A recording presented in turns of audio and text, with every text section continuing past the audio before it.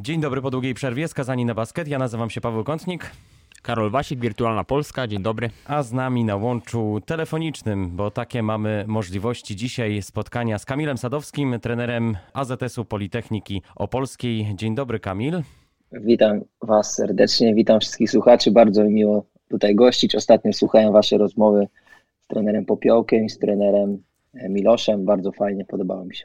To bardzo nam miło, że kolejny bardzo zdolny, młody trener jest na naszych głośnikach. To może na początek, zanim o Ekstraklasie, bo będziemy rozmawiać bardzo obficie o Ekstraklasie. Ty pewnie śledzisz to wszystko, co dzieje się w Ekstraklasie. Jeśli chodzi o na przykład trenera Przemysława Frasunkiewicza, to na PLK.pl zostało mu zadane pytanie o pierwszą ligę i on powiedział: tak, oczywiście śledzę pierwszą ligę. To podejrzewam, że w drugą stronę w twoim przypadku działa to zupełnie tak samo. Najpierw jednak o twoim zespole, bo zostaliście okrzyknięci rewelacją ligi od momentu, kiedy ty pojawiłeś się. Z GKS-em Tychy zmierzycie się w ćwierćfinale. Powiedz, dobry wybór, zły wybór? Jak patrzysz na swoje szanse i o co gracie w ogóle? Czy jest jakaś wola mierzenia się z tymi najsilniejszymi, z Sokołem, z Górnikiem o to, żeby awansować? Czy to już jest za dalekie, za wysokie progi? No, dziękuję bardzo za miłe słowa odnośnie drużyny naszej. Bardzo się cieszę, że osiągnęliśmy to 4. miejsce. Przede wszystkim się cieszę z tego powodu, że zrobiliśmy to naprawdę na takim wielkim spokoju. Mieliśmy spokojnie przez kilka kolejek przed końcem zapewnione play-offy, zapewnione tak naprawdę 4. miejsce 3 kolejki przed końcem, więc mieliśmy troszeczkę, że tak powiem, spokoju w głowie. Co prawda chcieliśmy grać na 100% i wygrywać mecze, ale niestety jest coś takiego, że jak już coś masz, to nieraz ciężko się do tego tak zmobilizować, żeby wyrwać te zwycięstwa, zwłaszcza, że graliśmy z drużynami, które tak naprawdę walczyły o życie. Odnośnie playoffów, no na pewno bardzo wymagający rywal, bardzo dobry rywal ze względu na to, że grali solidnie cały sezon. Podobny zespół do naszego, jeśli chodzi o budowę. Młodzi zawodnicy plus jeden doświadczony Łukasz Diduszko. U nas Adam Kaczmarzyk, doświadczony i obudowany zespół młodymi, chcącymi coś pokazać zawodnikami, więc ta praca w Opolu była bardzo przyjemna, jest przyjemna do tej pory. Jeśli chodzi o nasze cele, my sobie założyliśmy, że chcemy, na pewno sami sobie to wewnętrznie tak nakreśliliśmy, że chcemy zdobyć medal w tym roku i zaczęliśmy o tym mówić głośno, bo ciągle mówić o tym, że zrobiliśmy już coś wielkiego i jesteśmy w playoffach, to myślę, że nie ma sensu. Trzeba być ambitnie podchodzić, z każdym rywalem wygraliśmy i z Łańcutem, i z Wałbrzychem, z Kotwicą, i z Tychami, więc tak naprawdę nie boimy się nikogo. Oczywiście playoffy to jest inne granie. To już może zabraknie nam trochę doświadczenia, jeśli by coś było nie tak, ale liczę na to, że jednak ten cały sezon potwierdzimy dobrą grą w playoffach i uda nam się przejść zespół z tych. To by cię zadowoliło, tak? Półfinał osiągnięty, czy apetyt rośnie w miarę jedzenia?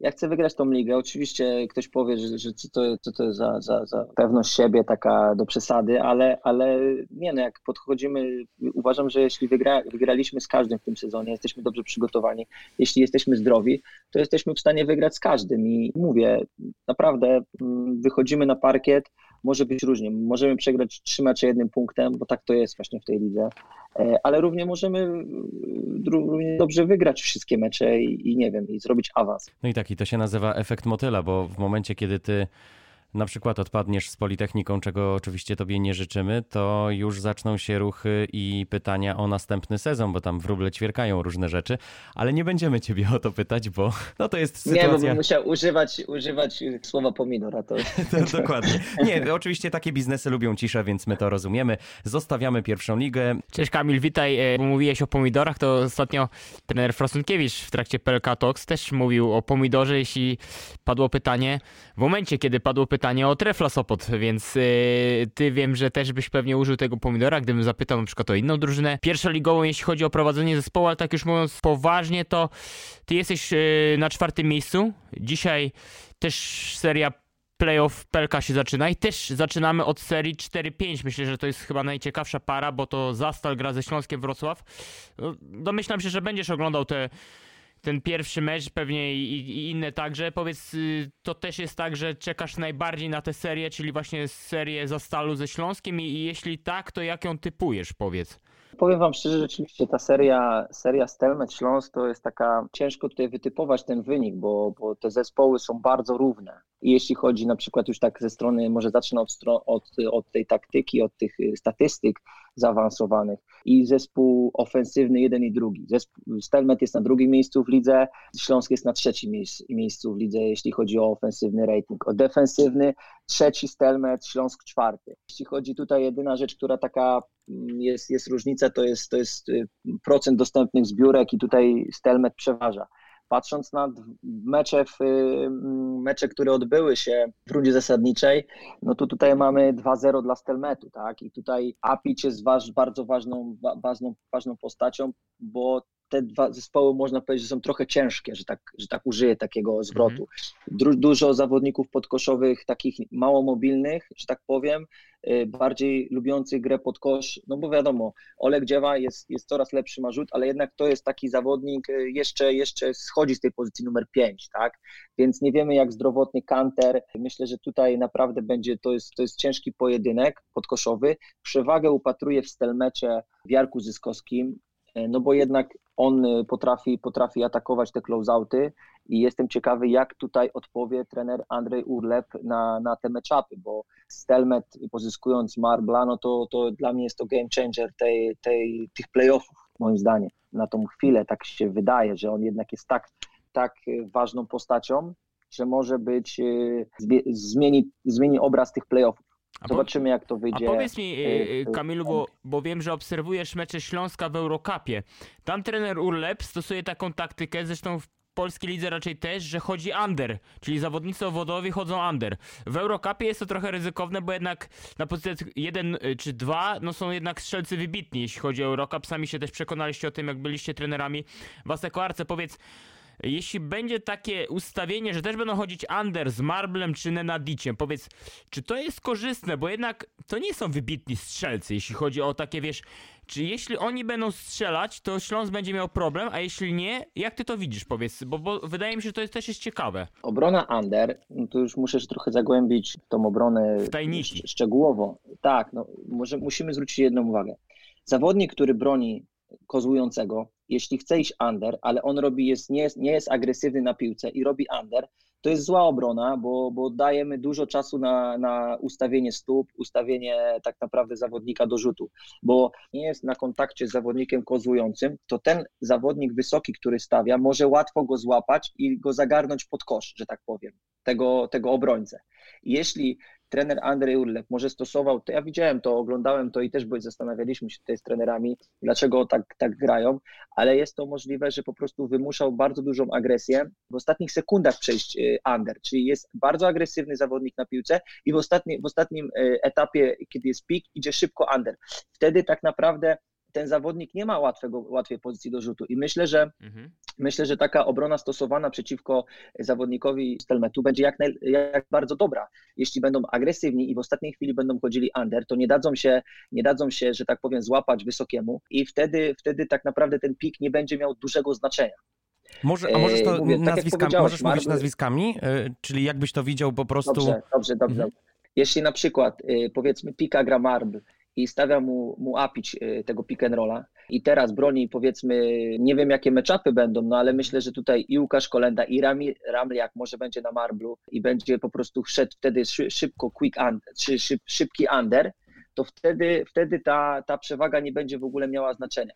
Bo jeśli na przykład Trice będzie krył Marbla i pójdzie under i Apić stawiający tego pika zagarnie go od razu pod kosz, po prostu wykorzysta to under i będzie miał pod sobą Trice'a, to on go ściągnie pod kosz i wtedy naprawdę będzie bardzo ciężko i wtedy ten rzut będzie bardzo łatwy dla Marbla, który będzie miał spota tak naprawdę, czyli bez obrońcy. Więc ta obrona jest bardzo ryzykowna. Może tutaj za bardzo się zagłębiłem w te tajniki, ale to jest bardzo kluczowe. Nacisk, tak naprawdę może reasumując to, jeśli chce się grać obronę under, nieważne z kim, bo już teraz tak naprawdę wszyscy jak mają dużo czasu do rzutu, to są w stanie trafiać, to musi iść to zrobić wcześniej, musi być agresywny na piłce. Czyli agresja na piłce i wtedy można iść under. Jeśli będzie inaczej, to myślę, że mogą i trafiać i Nenadic i Marble pokazali, zresztą ostatnio Marble pokazał, że jest naprawdę niezłym zawodnikiem. Znaczy wiadomo, że jest niezłym zawodnikiem, bo jego przeszłość nie jest to przecież jest kłamstwo. Więc może trafiać i myślę, że to jest bardzo ważna postać tych playoffów. Kto będzie kogo krył? Powiedzmy tak, bo to jest pytanie, kto będzie krył Zyskowskiego, kto będzie krył Marbla. Jestem ciekawy. A powiedz, co ty uważasz, bo wielu obserwatorów koszykówki mówi o tej parze, że ona, na przykład Rafał Juć używa takich stwierdzeń, że to będzie jedna z najbardziej wyrównanych par w ogóle w ostatnich latach w ćwierćfinałach playoff. To jest jedno pytanie do ciebie, czy też tak wróżysz? I drugie pytanie, co sądzisz o tej, bo przyjęło się, że obaj trenerzy w tej parze to są trenerzy grający konserwatywną koszykówkę, nie lubiący zmieniać w trakcie meczów albo w trakcie tej długiej wymiany playoff, zmieniać jakichś, ustawień, właśnie setów, zaskakiwać, że nie będą zaskakiwać, tylko będą grali to, co raczej już przyjęte zostało w tym sezonie. Jakie diagnozy od ciebie w kontekście tych dwóch pytań?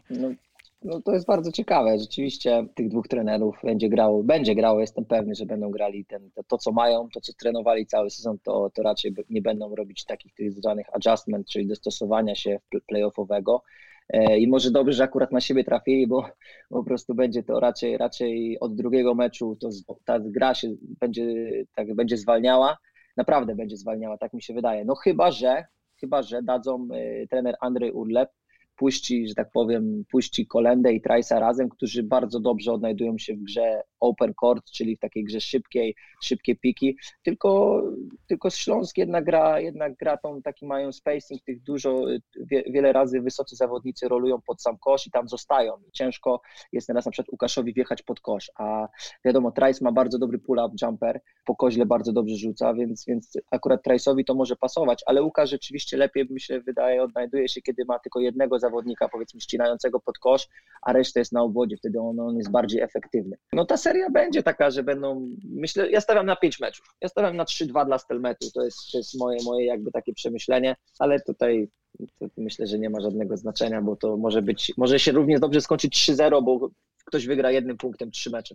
Taka jest para. Jasne, to będziemy lecieć dalej do kolejnej pary, natomiast jeszcze tylko pytanie o to, kogo tutaj upatrujesz jako takiego game changera, jako tego, który zmieni tę, bo skoro mówimy o 5 meczach i to ma być wyrównana rywalizacja, no to pamiętamy z tych 5 meczówek, pamiętamy na przykład finał z zeszłego sezonu i Łukasz Koszarek, który w pewnym momencie przeżywał drugą swoją młodość. Typujesz tutaj kogoś, kto rozstrzygnie o tej parze i kto zdecyduje, kto będzie lepszy? Dojście Marbla spowodowało to, że tak naprawdę teraz Śląsk ma problem z match-upem, bo wcześniej pewnie by grał Marbla by krył Ramliak, a teraz jest taka sytuacja, że jeszcze Zyziu na pozycji numer 4. I teraz pytanie, kogo biorą na kogo? I ja myślę, że te dwóch game changerów to jest dla mnie Marbl i Zyziu. Zyziu na pozycji numer 4 przeciwko Śląskowi, kiedy Śląsk ma rzeczywiście tych centrów, nie ma takich mobilnych, tam na Kanter jest na pozycji numer 4, nieraz Dziewa jest na pozycji numer 4 i teraz pokazuje to nawet ostatni mecz, który grali we Wrocławiu, to już było jakiś czas temu i tam Stelmet wygrał i tam Zyziu zrzucił 26 punktów, więc to też pokazuje, że Zyziu się dobrze odnajduje w takiej grze przeciwko takim ciężkim czwórkom, że tak powiem. I tu bym upatrywał, jeśli chodzi ze strony Stelmetu. Jestem ciekawy, jak to odreaguje Śląsk na ten meczach, bo naprawdę mają małych, bo Trice i Kolenda jeszcze jest, Kolenda nie jest mały, ale może być problem, jeśli chodzi o obronę właśnie tutaj Marbla na piłce. No a z drugiej strony jednak Trice jest wybrany, został MVP ligi, no to wiadomo, że będzie dużo tych pick and rollów, będzie dużo atakowania prawdopodobnie Apicia, będą szukali, może Zyzia też będą atakowali Trice'em. Tak mi się wydaje, że tutaj Trice z jednej strony, bym też Łukasza dodał, że Łukasz będzie bardzo ważny, żeby dać odpocząć, ale też żeby dać taką pozytywną energię z ławki. Karol, jak ty typujesz tę parę? Kamil typował 3-2 dla Zastalu, jeśli dobrze pamiętam, tak Kamil? Tak, przepraszam, ja tu Stelmet, Zastal, przepraszam. Tak, nie ma problemu. 3-2, Zastal wygrywa pewnie ten 5. mecz u siebie, decydujący z przewagą parkietu. Karol Wasiek. Nie wiem, powiem szczerze. Chciałbym 5 meczów, ale to może pójść w dwie strony, bo Kamil tu dużo mówi o zawodnikach z Zastalu. Ja bym powiedział, że ten Travis Trice to jest taki zawodnik, który on może jednak też dużo namieszać, bo nie wiem, jak właśnie chciałem cię zapytać, Kamilu, czy ty uważasz, że to jest najlepszy zawodnik, który jest jakby w rozgrywkach, czy jednak Johna Matthews, bo to jest taka dyskusja, Matthews czy Trice, więc jaka jest twoja opinia, powiedz? Dla mnie nie ma tutaj, no dobrze, bo teraz trenerzy mnie dopadną tutaj, widziałem, że część trenerów głosowała na Trice'a, ale Matthews przecież wszyscy oglądamy mecze Anvilu. Wszystkie najważniejsze mecze Anvilu w końcówkach przejmował Matthews. Anvil, Matthews, czyli Matthews nie ma jakby swojej przeszłości jakiejś wybitnej, tak? Przyszedł z ligi szwedzkiej i takie tam rzeczy. A tutaj mamy Trice'a, który już jest zawodnik, który już gdzieś tam grał. I taki chłopak jak Johna Matthews przejmuje mecze, wygrywa, no nie to, że w pojedynkę, bo wiadomo, to trzeba wszystko dostarczyć i pracować dla niego, ale dla mnie jest zdecydowanym MVP Matthews. Po pierwsze, tak jak powiedziałem, doprowadził zespół Anvilu do 2. miejsca w tabeli.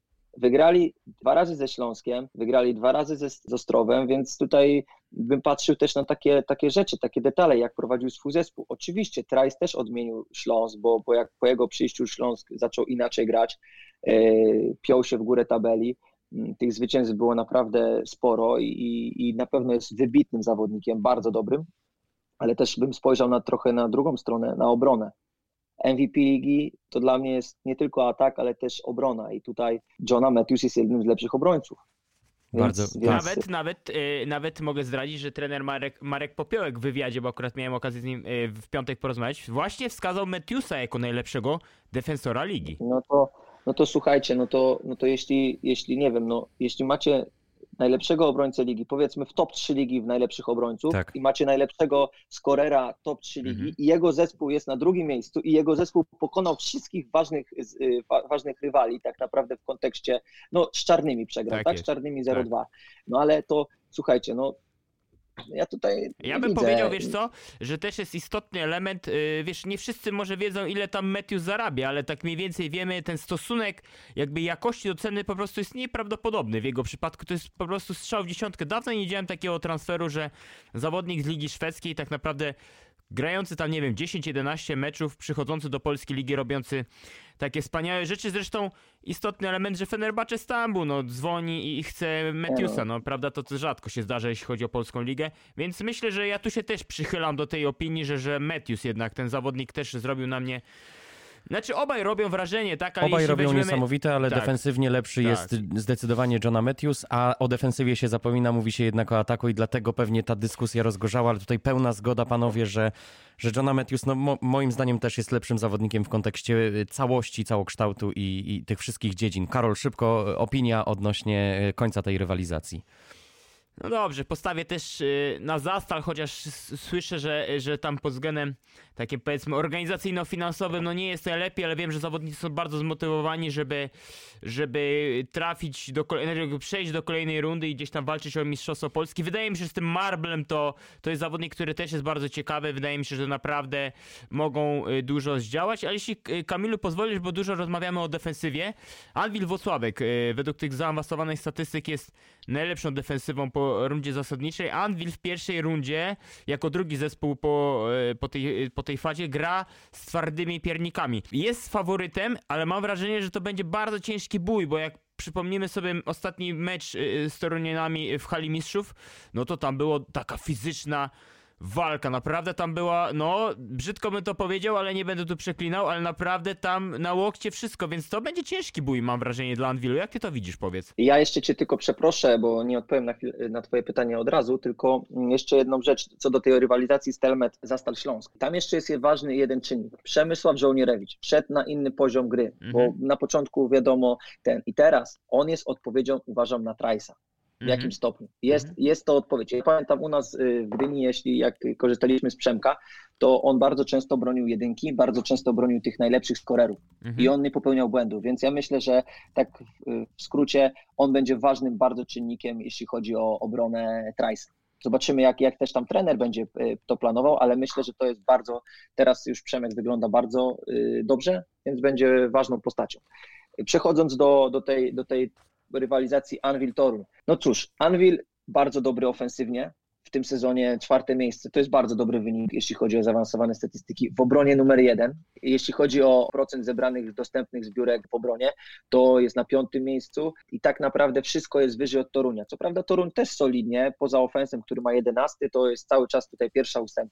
Jedyna taka rzecz, którą można tutaj powiedzieć, gdzie Toruń ma przewagę, to są jakby procent asyst, z których padają punkty, bo Toruń jest na 2. miejscu, Anwil jest na 14, ale ja już tutaj dlatego o tym powiedziałem, że to nie ma dla mnie znaczenia w playoffach, bo wiemy, jak jest skonstruowany zespół Anwilu. Anwil szuka match-upów, szuka jakby obrońców, którzy nie są wybitni i oni tak dlatego wszyscy mówią, bo Anwil rzuca za 3 punkty z kimś tam, to jest też taka troszkę oklepane to jest. Tak. Przemek Frasunkiewicz szuka match-upów, z tego na przykład, nie wiem, dają mecza przeciwko obrońcy, który nie jest wybitny i go atakują, przez to wymusza pewne rzeczy, przez to wymusza podanie do rogu i rzut za 3 punkty, są otwarte pozycje i myślę, że dlatego właśnie taka ta statystyka, w której Toruń jest jakby wyżej. A powiedz mi, jeśli mogę ci przerwać, bo to ISO play, mam wrażenie, w playoffach jest istotne, prawda, że tych zawodnicy jednak oni są potrzebni i robią różnicę, taki na przykład Matthews, ale to jest nie tylko Matthews w Anwilu, prawda, bo i Dykes, więc ten akurat wskaźnik, wiesz, tych asyst, mam wrażenie, że on jest istotny, Dokładnie. ale nie aż tak kluczowy w playoffach, takie mam wrażenie. Dokładnie, dlatego to właśnie przytoczyłem to, bo chciałem to powiedzieć, że od drugiego meczu gra zwalnia w playoffach. Co prawda nie byłem zawodnikiem, nie mam dość dużego doświadczenia, ale obserwując to, byliśmy też za Seko, walczyliśmy do końca w tych playoffach i widziałem, jak potem już te zagrywki, to wszystko ma naprawdę mniejsze znaczenie, bo dużo się robi tych właśnie zamian krycia, tego wszystkiego, co powoduje, że trzeba trafiać z kozła, czyli ten switching defense jest bardzo, że tak powiem, popularny w playoffach, zwłaszcza już w tych meczach dalszych, bo gra zwalnia i wszystko jest inne, wszystko jest inaczej, rola jak to trenerzy dostosują się do tego. Dlatego tutaj ta przewaga asyst moim zdaniem nie ma znaczenia w ogóle, bym to wyrzucił. Dlatego jeśli chodzi o zbiórkę, no to tutaj Anwil ma lekką przewagę. Ja myślę, że też Anwil, tu będzie taki pojedynek, moim zdaniem, bardzo istotny. Cel kontra Petrasek. Ze względu na to, że nie wiemy, jak zdrowotnie wygląda Przemek Karnowski. Wiemy, że Cel często przechodzi na pozycję numer 5. Ten zestaw podkoszowych w Toruniu nie jest, że tak powiem, szeroki.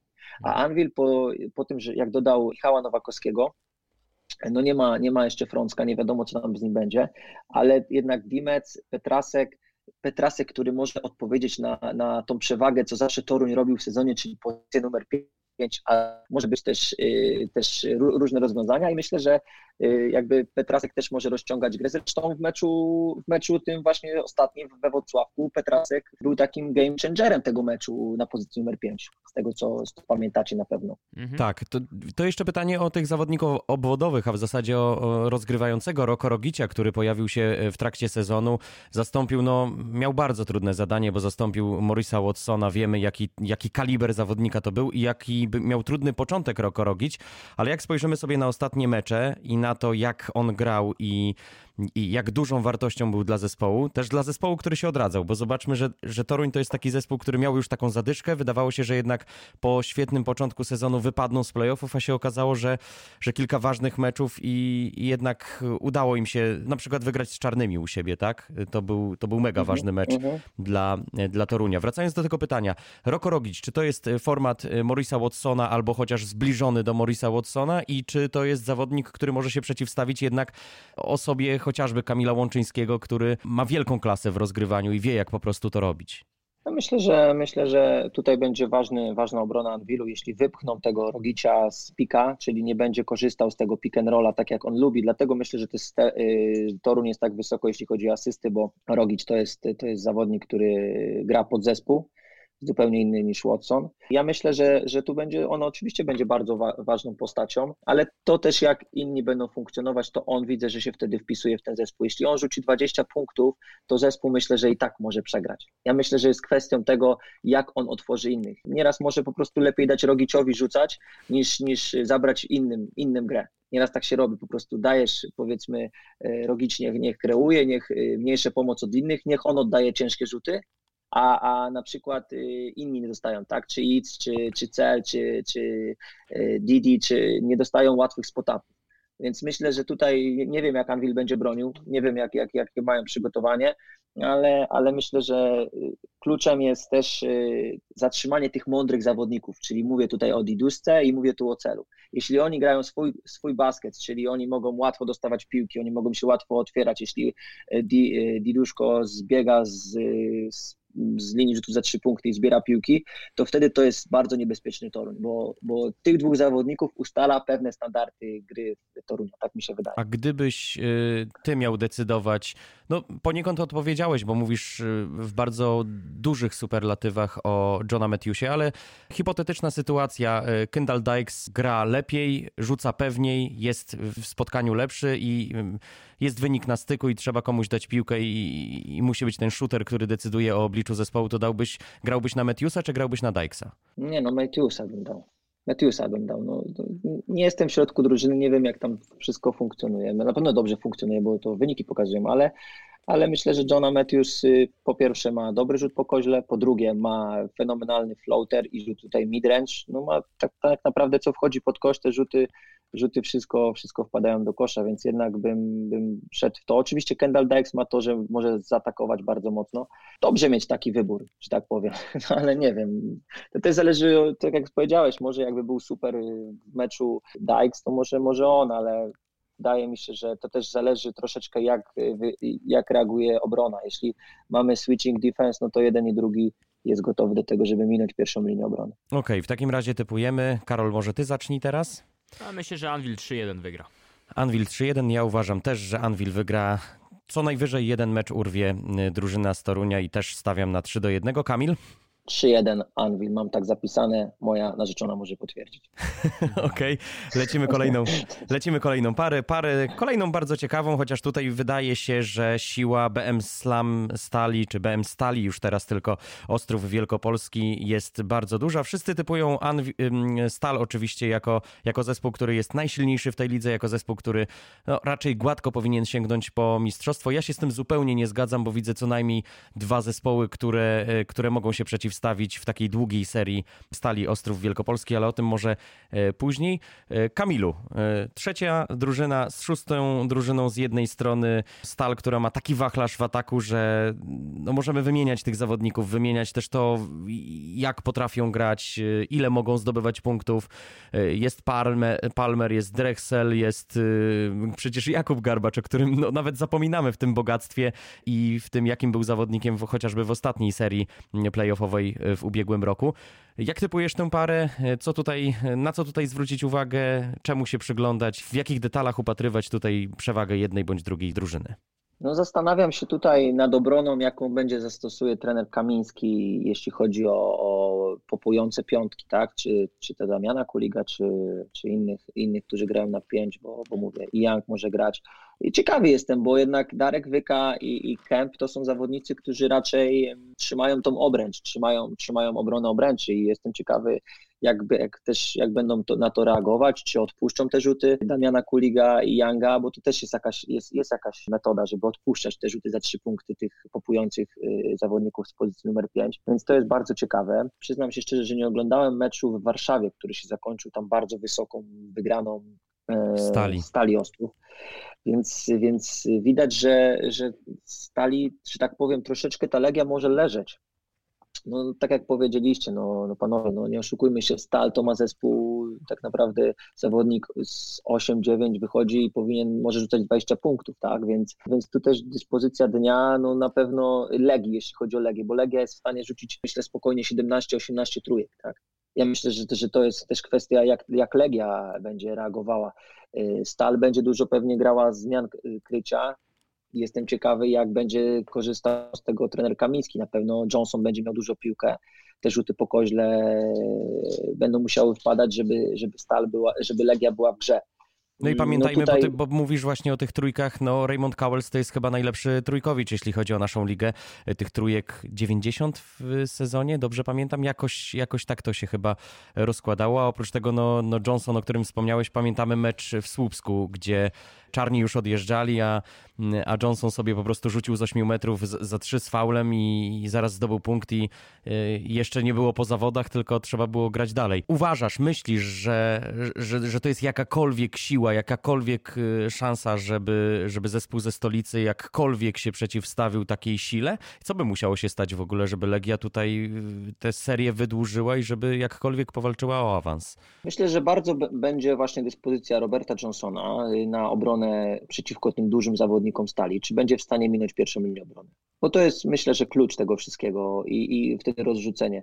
Łukasz Koszarek, zapisałem sobie tutaj na pewno Łukasza, naszego dyrektora tutaj, żeby on będzie jednym z ważniejszych postaci, bo jak on gra dobrze w takich ważnych meczach, to Legia jest bardzo mocna.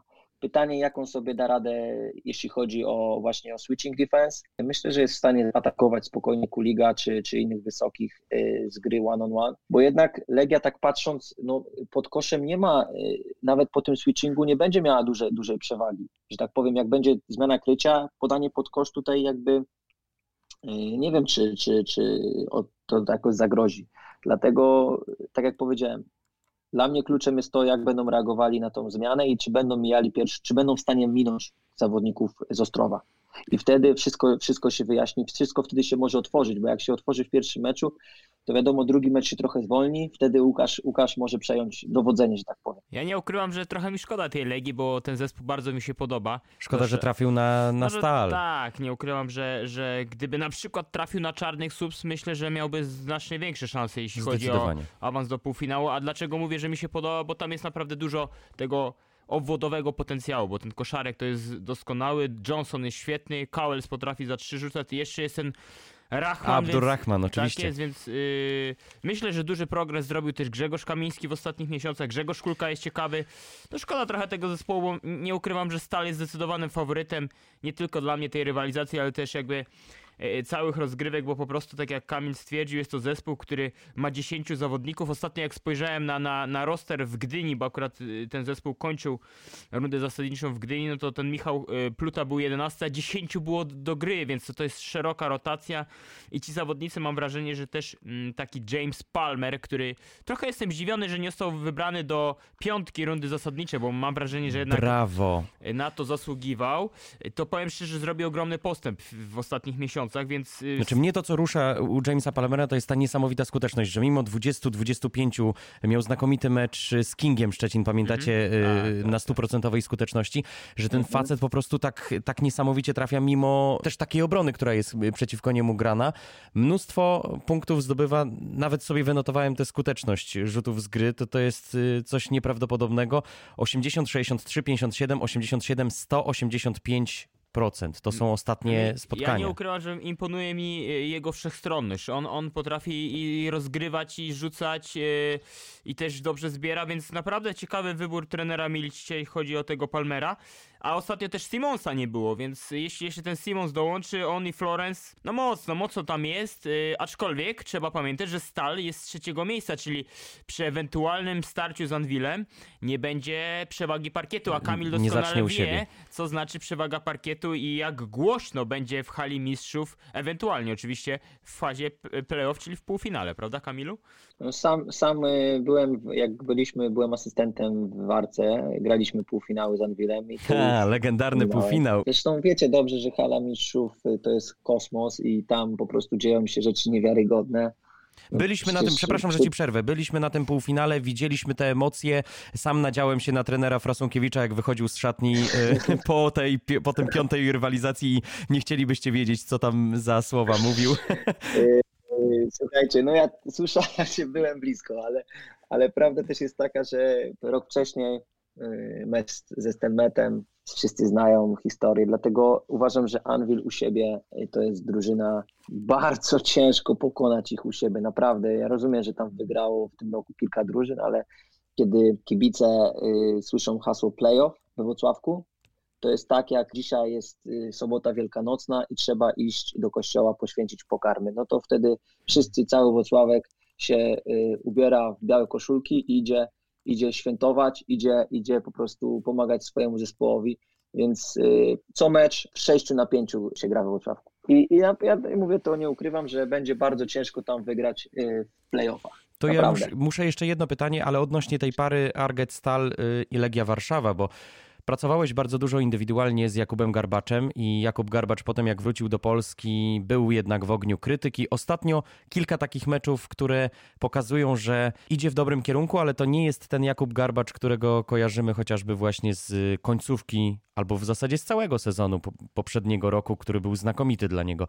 Jak typujesz, czy on na play-offy, na wielkie mecze się obudzi, czy jego rola w zespole, mimo że jest tam naprawdę wielu znakomitych zawodników, będzie bardzo duża i i te piłki będą kierowane do niego? Czy Jakub Garbacz znowu będzie tym Jakubem Garbaczem? Wiecie, Jakub był w innym klubie, przyjechał do Stelmetu w połowie sezonu. Stelmet już był wtedy drużyną zbudowaną. Są tam zawodnicy, przecież nie oszukujmy się, ci zawodnicy nie oglądali w tamtym sezonie, co się działo w finałach PLK, tak? Przecież nie mówmy, że James Palmer oglądał Jakuba Garbacza, jak grał rok temu, więc myślę, że nie złapał takiego respektu. Jeśli Jakub wszedł do szatni, to ten Palmer mówi, to jest MVP tamtego sezonu, więc to nie jest tak łatwo wejść do szatni. To jest ciekawa sytuacja, bo na przykład jak ściągaliśmy do Gdyni Jamesa Florence'a, Jimmy był już u nas w szatni i przyjechał i wszedł do szatni Krzysiu Szubarga, no to Jimmy wiedział, kto to jest Krzysiu Szubarga. On od razu, wszyscy zresztą i też miał do niego ogromny respekt za sezon wcześniej, w którym tak naprawdę my graliśmy polskim zespołem i ograliśmy ten Stelmet. Wtedy my byliśmy sami Polacy i wygraliśmy z wielkim Stelmetem. Więc to są takie rzeczy, które ktoś powie, że to nie ma znaczenia. Jest znaczenie, ponieważ przyjeżdżają nowi zawodnicy do Polski. Young, Palmer, Simons. No i oni nie znają Jakuba. Jakub jest bardzo dobrym zawodnikiem. Bardzo ogromny potencjał w ataku, to jest po prostu niesamowity rzut, mocna penetracja, ciąg na kosz. Bardzo się cieszę, że on tak wygląda, jak wygląda. Nieraz wcześniej by pewnie ktoś podał, a teraz może ktoś nie poda. Tak jest po prostu. Tego się nie da się tego uniknąć. Dlatego na pewno Jimmy wie, jaki jest Kuba i że można produkować na nim asysty, bo tak naprawdę otwarte rzuty, no to z zamkniętymi oczami wpadają. Ale pytanie to wszystko też match-upowo, jak masz taki tylu zawodników, to też trenerowi Miliciciowi nie jest też w niektórych sytuacjach łatwo ten zrobić dobór odpowiednich i myślę, że margines błędu też jest mniejszy u każdego, co gra. Tak mi się wydaje. Więc Jakub na pewno będzie ważną postacią, ale jednak na pewno nie tak jak w tamtym roku. Nie ma takiego znaczenia jak w tamtym roku. Szanuję Legię, szanuję Łukasza Koszarka, ale 3-0 Stal. Ja uważam, że Stal to wygra bardzo łatwo i będzie to 3-0.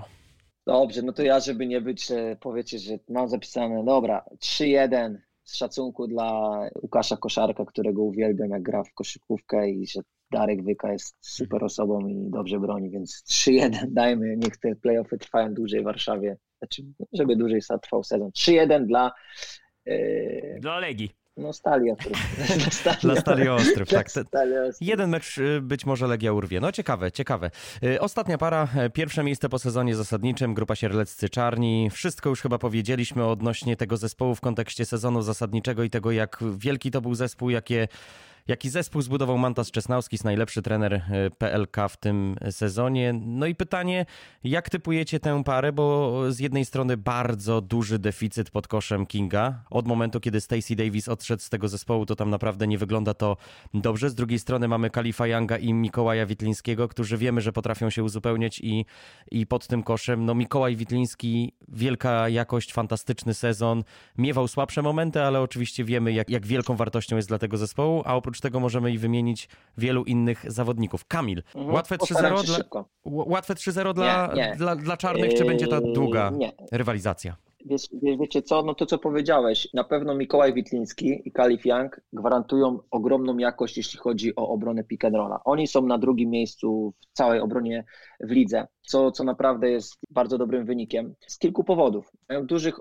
Billy Garrett jest bardzo dużym zawodnikiem i może bronić te piki, jest niewygodny dla małych zawodników, zwłaszcza dla Jakuba i dla Trita, tak? To będzie myślę, że ciekawe jak sobie tutaj ci zawodnicy poradzą. No i Mikołaj i Kalif Young mają bardzo dobrą pracę nóg na pick and rollu. Mikołaj zawsze był bardzo dobrym obrońcą, dobrą pracę wykonywał w obronie. W tym roku jeszcze dokłada solidny atak, więc ci czarni mają zbudowany zespół na dwóch naprawdę dobrych obrońców pod koszem, co trzyma cały zespół, trzymają w ryzach całą obronę Słupska, więc tutaj jest duża przewaga. Ja stawiam na 3-1 dla czarnych. Hala Gryfia, wiadomo, może jeden mecz się uda. Tu też dla mnie dwóch jest takich game changerów, którzy mogą zapewnić Szczecinowi to, że będą w stanie walczyć z czarnymi. Jest to Filip Matczak i Dorsey Walker, ze względu na to, że Filip Maczak na przykład w pierwszym meczu, kiedy Czarni po przejęciu przez trenera Miłoszewskiego w Słupsku wygrywają bodajże 15 punktami, z tego co dobrze pamiętam, nie zapisałem sobie tego, i tam Filip Maczak 16 punktów, Walker 24. W drugim meczu, kiedy przegrywają już w Szczecinie, Walker 0, Filip 15. Więc tutaj jest pytanie, jak ten Dorsey Walker będzie wkomponowany, czy trener Miłoszewski znajdzie odpowiedni match-up, czy tam wszystko w tej drużynie, bo widzieliśmy też mecz w Warszawie, tak? Tam coś było nie tak. Myślę, że jest kluczem, żeby znalazł odpowiednich ludzi, którzy pójdą, że tak powiem, w trupa i będą chcieli dla tej drużyny, dla wszystkich grać, tak? Ale zapytam cię, wiesz, o jeszcze jedną rzecz, taką niezwiązaną jakby stricte z taktyką, bo jak wiemy, to samo czeka też ciebie i twój zespół. Zagracie w innej hali, dobrze pamiętam, prawda, że wy tam będziecie w tej nowej opolskiej hali grać, a jakby nie graliście całego sezonu tam. I to samo czeka Kinga, który też będzie zmieniał w tym trzecim i czwartym, jeżeli do czwartego meczu dojdzie, też będzie zmieniał halę. Jak to może wpłynąć na zespół i czy to jest utrata jakby tego atutu własnych koszy, tego, że wiemy jak rzucamy na te kosze, jakie to są kosze i tak dalej? Jest na pewno, zwłaszcza, że my i tak jak mój zespół i zespół Szczecina gra na miękkie kosze, bo w Szczecinie są miękkie kosze, jak tak się mówi, miękkie, twarde. Przechodzą z tego, co kojarzę z tamtego roku, na twarde kosze, na twarde obręcze, więc myślę, że te 10 punktów ucieka z tych samych rzutów. Ta piłka się inaczej odbija. To jest spora różnica. I tutaj tak naprawdę jeszcze dodajmy ten najlepszy defense, jeden z lepszych, bo drugi defense Czarnych, więc to się też wszystko łączy. Ciężka hala do gry, do tego dobry defense, więc te wyniki na tej hali będą na pewno dużo niższe. Dlatego też to może być dziwny mecz, bo wiemy, że też zespół ze Słupska to nie jest wybitnie rzucający zespół za 3 punkty, tak? No jest wiadomo Beach, jest który Marcus super Lewis, rzuca. który też potrafi rzucić za 3. Tak, ale już na ten inne kosze może być różnie i mówię, to jest zespół ze Słupska, to jest bodajże siódmy atak ligi, a tutaj mamy 5. atak ligi z tego co kojarzę, więc tutaj defense będzie miał znaczenie w tej hali na twarde kosze, bo Słupsk u siebie na te kosze mógł robić naprawdę, Paweł Kikowski był czas, że jak tam oddawał rzut, to zamykał oczy i wszystko wpadało na te kosze, więc ciekawy jestem tej rywalizacji. Przyznam szczerze, że zapomniałem o tym, że oni zmienili halę. Zapomniałem o tym, ale i tak zostawiam ten Słupsk 3-1. Uważam, że dobry sezon, dobrzy zawodnicy, Gareth, Klasen, to są bardzo ważni zawodnicy w tej serii. Oni dobrze się czuli w meczach ze Szczecinem. Bo Beach, nie zapominajmy też o nim, nie? Też świetny zawodnik. No oczywiście, tylko tutaj może być właśnie problem, bo te rzuty z półobrotu nieraz na te twardsze kosze mogą inaczej wpadać. Ktoś tam mówi, że to nie ma znaczenia, a wiecie dobrze, że zapytajcie trenerów i zawodników, jak się gra w hali w Radomiu, w tej starej hali, a jak się gra na przykład właśnie w Szczecinie, tak? Czyli co rzut to tak naprawdę wpada piłka do kosza i wyniki są wysokie, a w Radomiu te wyniki są zawsze poniżej, że tak powiem, dwie drużyny poniżej 155 punktów rzucają, razem łącznie. No ja powiem szczerze, jestem trochę rozczarowany jakby postawą Kinga Szczecin w ostatnich meczach. Takie niepokojące sygnały dochodzą z tego, co w tym szczecińskim obozie słychać. Jak to tam z tym podziałem ról, jakby z dogadywaniem się różnych sytuacji jeszcze dochodzą te kontuzje, bo nie było ostatnio Matczaka, nie było też Bartosza. Wiemy, że Bartosza już nie będzie. Matczak, z tego co się orientuje, to ma wrócić na fazę playoff, no ale on też gdzieś walczy cały czas z kontuzją i jak z nim rozmawiałem, to mówił mi, że no ufa i wierzy kolegom, że jeszcze w tym sezonie będzie mógł zagrać, tak? Ale to wiemy, że było z tym różnie. No powiem szczerze, że duży mam niesmak po porażce w Gliwicach. No ja uważam, że skoro zespół chce być w fazie playoff i przegrywa w Gliwicach, no to coś jest nie tak i jeszcze ten nieszczęsny trefl, który też przegrał wcześniej z Lublinem, mógł jeszcze nawet awansować do fazy playoff, gdyby z tym Lublinem wygrał, więc no nie ukrywam, że duży mam taki niesmak. Czarni z kolei mieli też taki opóźnioną tą końcówkę sezonu, że nie grali najlepiej i ten ostatni mecz w Stargardzie wydawało mi się, że potraktują tak bardzo lightowo, ale nie potraktowali, tylko trener tak naprawdę podszedł na 100% i wygrali bardzo, bardzo pewnie, bo tam chyba 30 punktami, więc wydaje mi się, że być może tym meczem się zbudowali i gdzieś tak wraca ta pewność siebie, bo jednak wiemy, że przez zdecydowaną większość sezonu oni dobrze wyglądali. Oni tam były... O wszystko, co miało weryfikować ich formę i w pewnym momencie miała ta forma po prostu spaść, bo nie można grać całego sezonu dobrze, to tak naprawdę grali cały sezon doskonale. No wiesz, nawet... Oczywiście, ale słuchajcie, panowie, trochę tutaj z tymi, zostawmy tych czarnych, zostawmy ich, oni tak jak przed chwilą, oni nie mieli zadyszki. To jest niesamowite, że oni tak naprawdę, my mówimy tutaj o ostatnim meczu, który nie miał znaczenia, przede wszystkim spójnia o nic nie grała, to też taki był mecz, że tak powiem, jakby emocje tego pewnie nie to że tak powiem, mógł się odbyć, bądź się nie odbyć. Oczywiście to był pewnie potraktowany, żeby było wszystko okej. To nie jest istotne. Ja myślę, że takim wyznacznikiem jest na przykład to, że wygrali 2 razy ze Stalą, tak? Ja wam powiem tylko jedną rzecz. To nie wiem, sprawdza się to dosyć często. Jak grasz cały sezon, tak grasz w play-off. Rzadko jest tak, że nagle powiedzmy zespół ze Szczecina, bo już mówimy o Szczecinie, miał tam były różne problemy w tym zespole. Widać to było, no przecież oglądaliśmy mecz w Warszawie, widać, że coś tam nie grało, więc myślę, że ciężko teraz przestawić się i powiedzieć od poniedziałku czy wtorku gramy play-offy i teraz jesteśmy innym zespołem. Tak jest. I tu Ciężko jest. Wchodzimy na trening i co? I nagle mówimy, dobra panowie, teraz play-offy, to teraz jest nasz czas. Nie da się tak. Wydaje mi się, że się nie da. Statystyki nie kłamią, liczby nie kłamią, wyniki nie kłamią. Sam ostatni mecz ten w Gliwicach pokazał, że coś tam jednak jest nie tak, no bo nie wierzę, że patrzyli na telefon i się zastanawiali, czy tam Astoria bodajże, tak? Tak. No to przecież to jest bzdura. No. Słuchaj, zadając ci inne pytanie, zakładając, że faktycznie czarni to pykną, no jeszcze będziemy za chwilę typować, natomiast półfinał z Zastalem albo z WKS-em, czy możemy zaryzykować twierdzenie, że z żadnym z nich, niezależnie od tego, czy WKS, czy Zastal będzie w półfinale, czarni nie byliby faworytem takiego półfinału? W twojej opinii oczywiście. Ciekawe to jest. Nie. Powiem ci, że patrząc na przekrój całego sezonu, no to by byli faworytem, ale wiemy też jak się pewne zespoły zmieniają, wiemy jak to wygląda. Czarni wygrali na początku ligi w Zielonej Górze, tak, bodajże to był 3. mecz sezonu. Potem wygrali u siebie z czarnymi pierwszy mecz Marbla, tak, z tego co tam jeszcze były jakieś nieporozumienia, pewne rzeczy. Ten zespół z Telmetu, że tak powiem, dojrzewa. Oni przestali jeździć, nie wiadomo, nie grają już w VTB, przestali jeździć, zaczęli trenować, pewnie ten zespół jest nie tak rozwalony, że tak powiem tutaj lotnisko, bo to jest ciężko, zwłaszcza jak się gra w VTB. I ten zespół jakby tak dojrzewał od tej pory i on jest zdecydowanie inny. Rzeczywiście, tak jak powiedziałeś, stawiałbym za Stelmet wtedy do finału. Jeśli przejdą pierwszą rundę i grają z czarnymi. Będzie to bardzo ciężki match-up. A powiedz, Kamil, jesteś? Ale jednak bym powiedział, że jestem. Jasne. A to, że Mantas gra pierwszy sezon w Ekstraklasie jako trener i jakby w meczach wiemy, że sezon zasadniczy, a play-offy to jest zupełnie co innego. Czy ten brak doświadczenia jakoś będzie wychodził na przestrzeni tej rywalizacji ewentualnie półfinałowej i jeszcze gry o medale? Wiecie co? Wydaje mi się, że Mantas, będąc w pierwszej lidze, 2 lata grał w play-offach, z tego co kojarzę. Mógł ktoś powie, że co to pierwsza liga, że to nie ma nic wspólnego, ale on też miał ciężką sytuację. Przypomnijmy, że on rok temu przegrywał 2-1 w finale z Wałbrzychem i grał tam mecz w Wałbrzychu.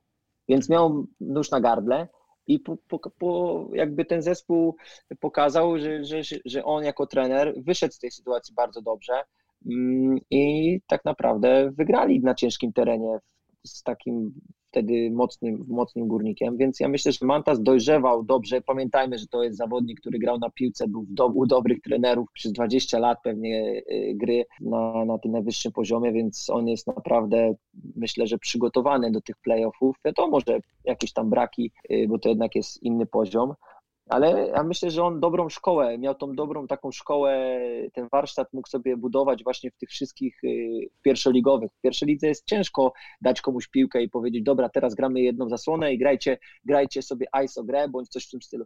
W pierwszej lidze musisz cały czas myśleć jako trener, szukać pewnych rozwiązań, żeby znaleźć przewagę na dole, u góry. Nie jest to wcale takie proste jak w Ekstraklasie, bo rzeczywiście nie ma tak dużych indywidualności, jeśli chodzi o grę ISO, o rzuty po pick and rollu, o rzuty po wyjściach. Wszystko jest wolniejsze, więc trzeba więcej kombinować, że tak powiem, a tutaj umiejętności są dużo większe. Okej, to tu stawiamy przecinek, a w zasadzie małą kropeczkę.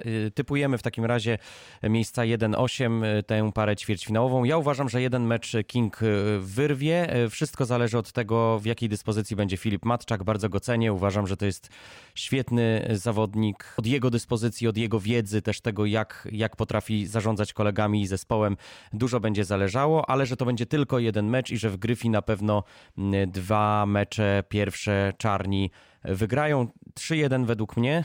Karol? No, podobnie, 3-1. Kamil?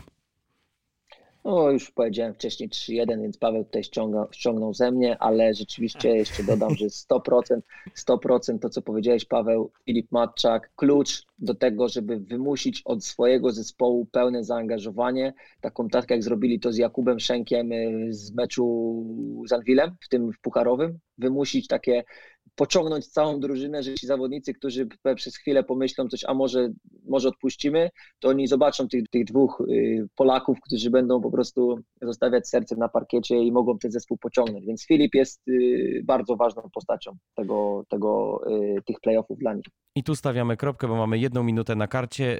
Kamil, umówmy się, bo może twoja seria tak się ułoży, że będziemy mieli szansę jeszcze się spotkać gdzieś tam, powiedzmy, po fazie ćwierćfinałową i zechciałbyś z nami się jeszcze spotkać i pogadać po ćwierćfinałach? Oczywiście, jeśli stwierdzicie, że jest okej, że coś tam wam pomogłem, to jasne. Dziękujemy Ci, Kamilu, serdecznie za Twoje typy. Skazani na basket, Karol Wasiek, Paweł Kątnik, bardzo dziękujemy.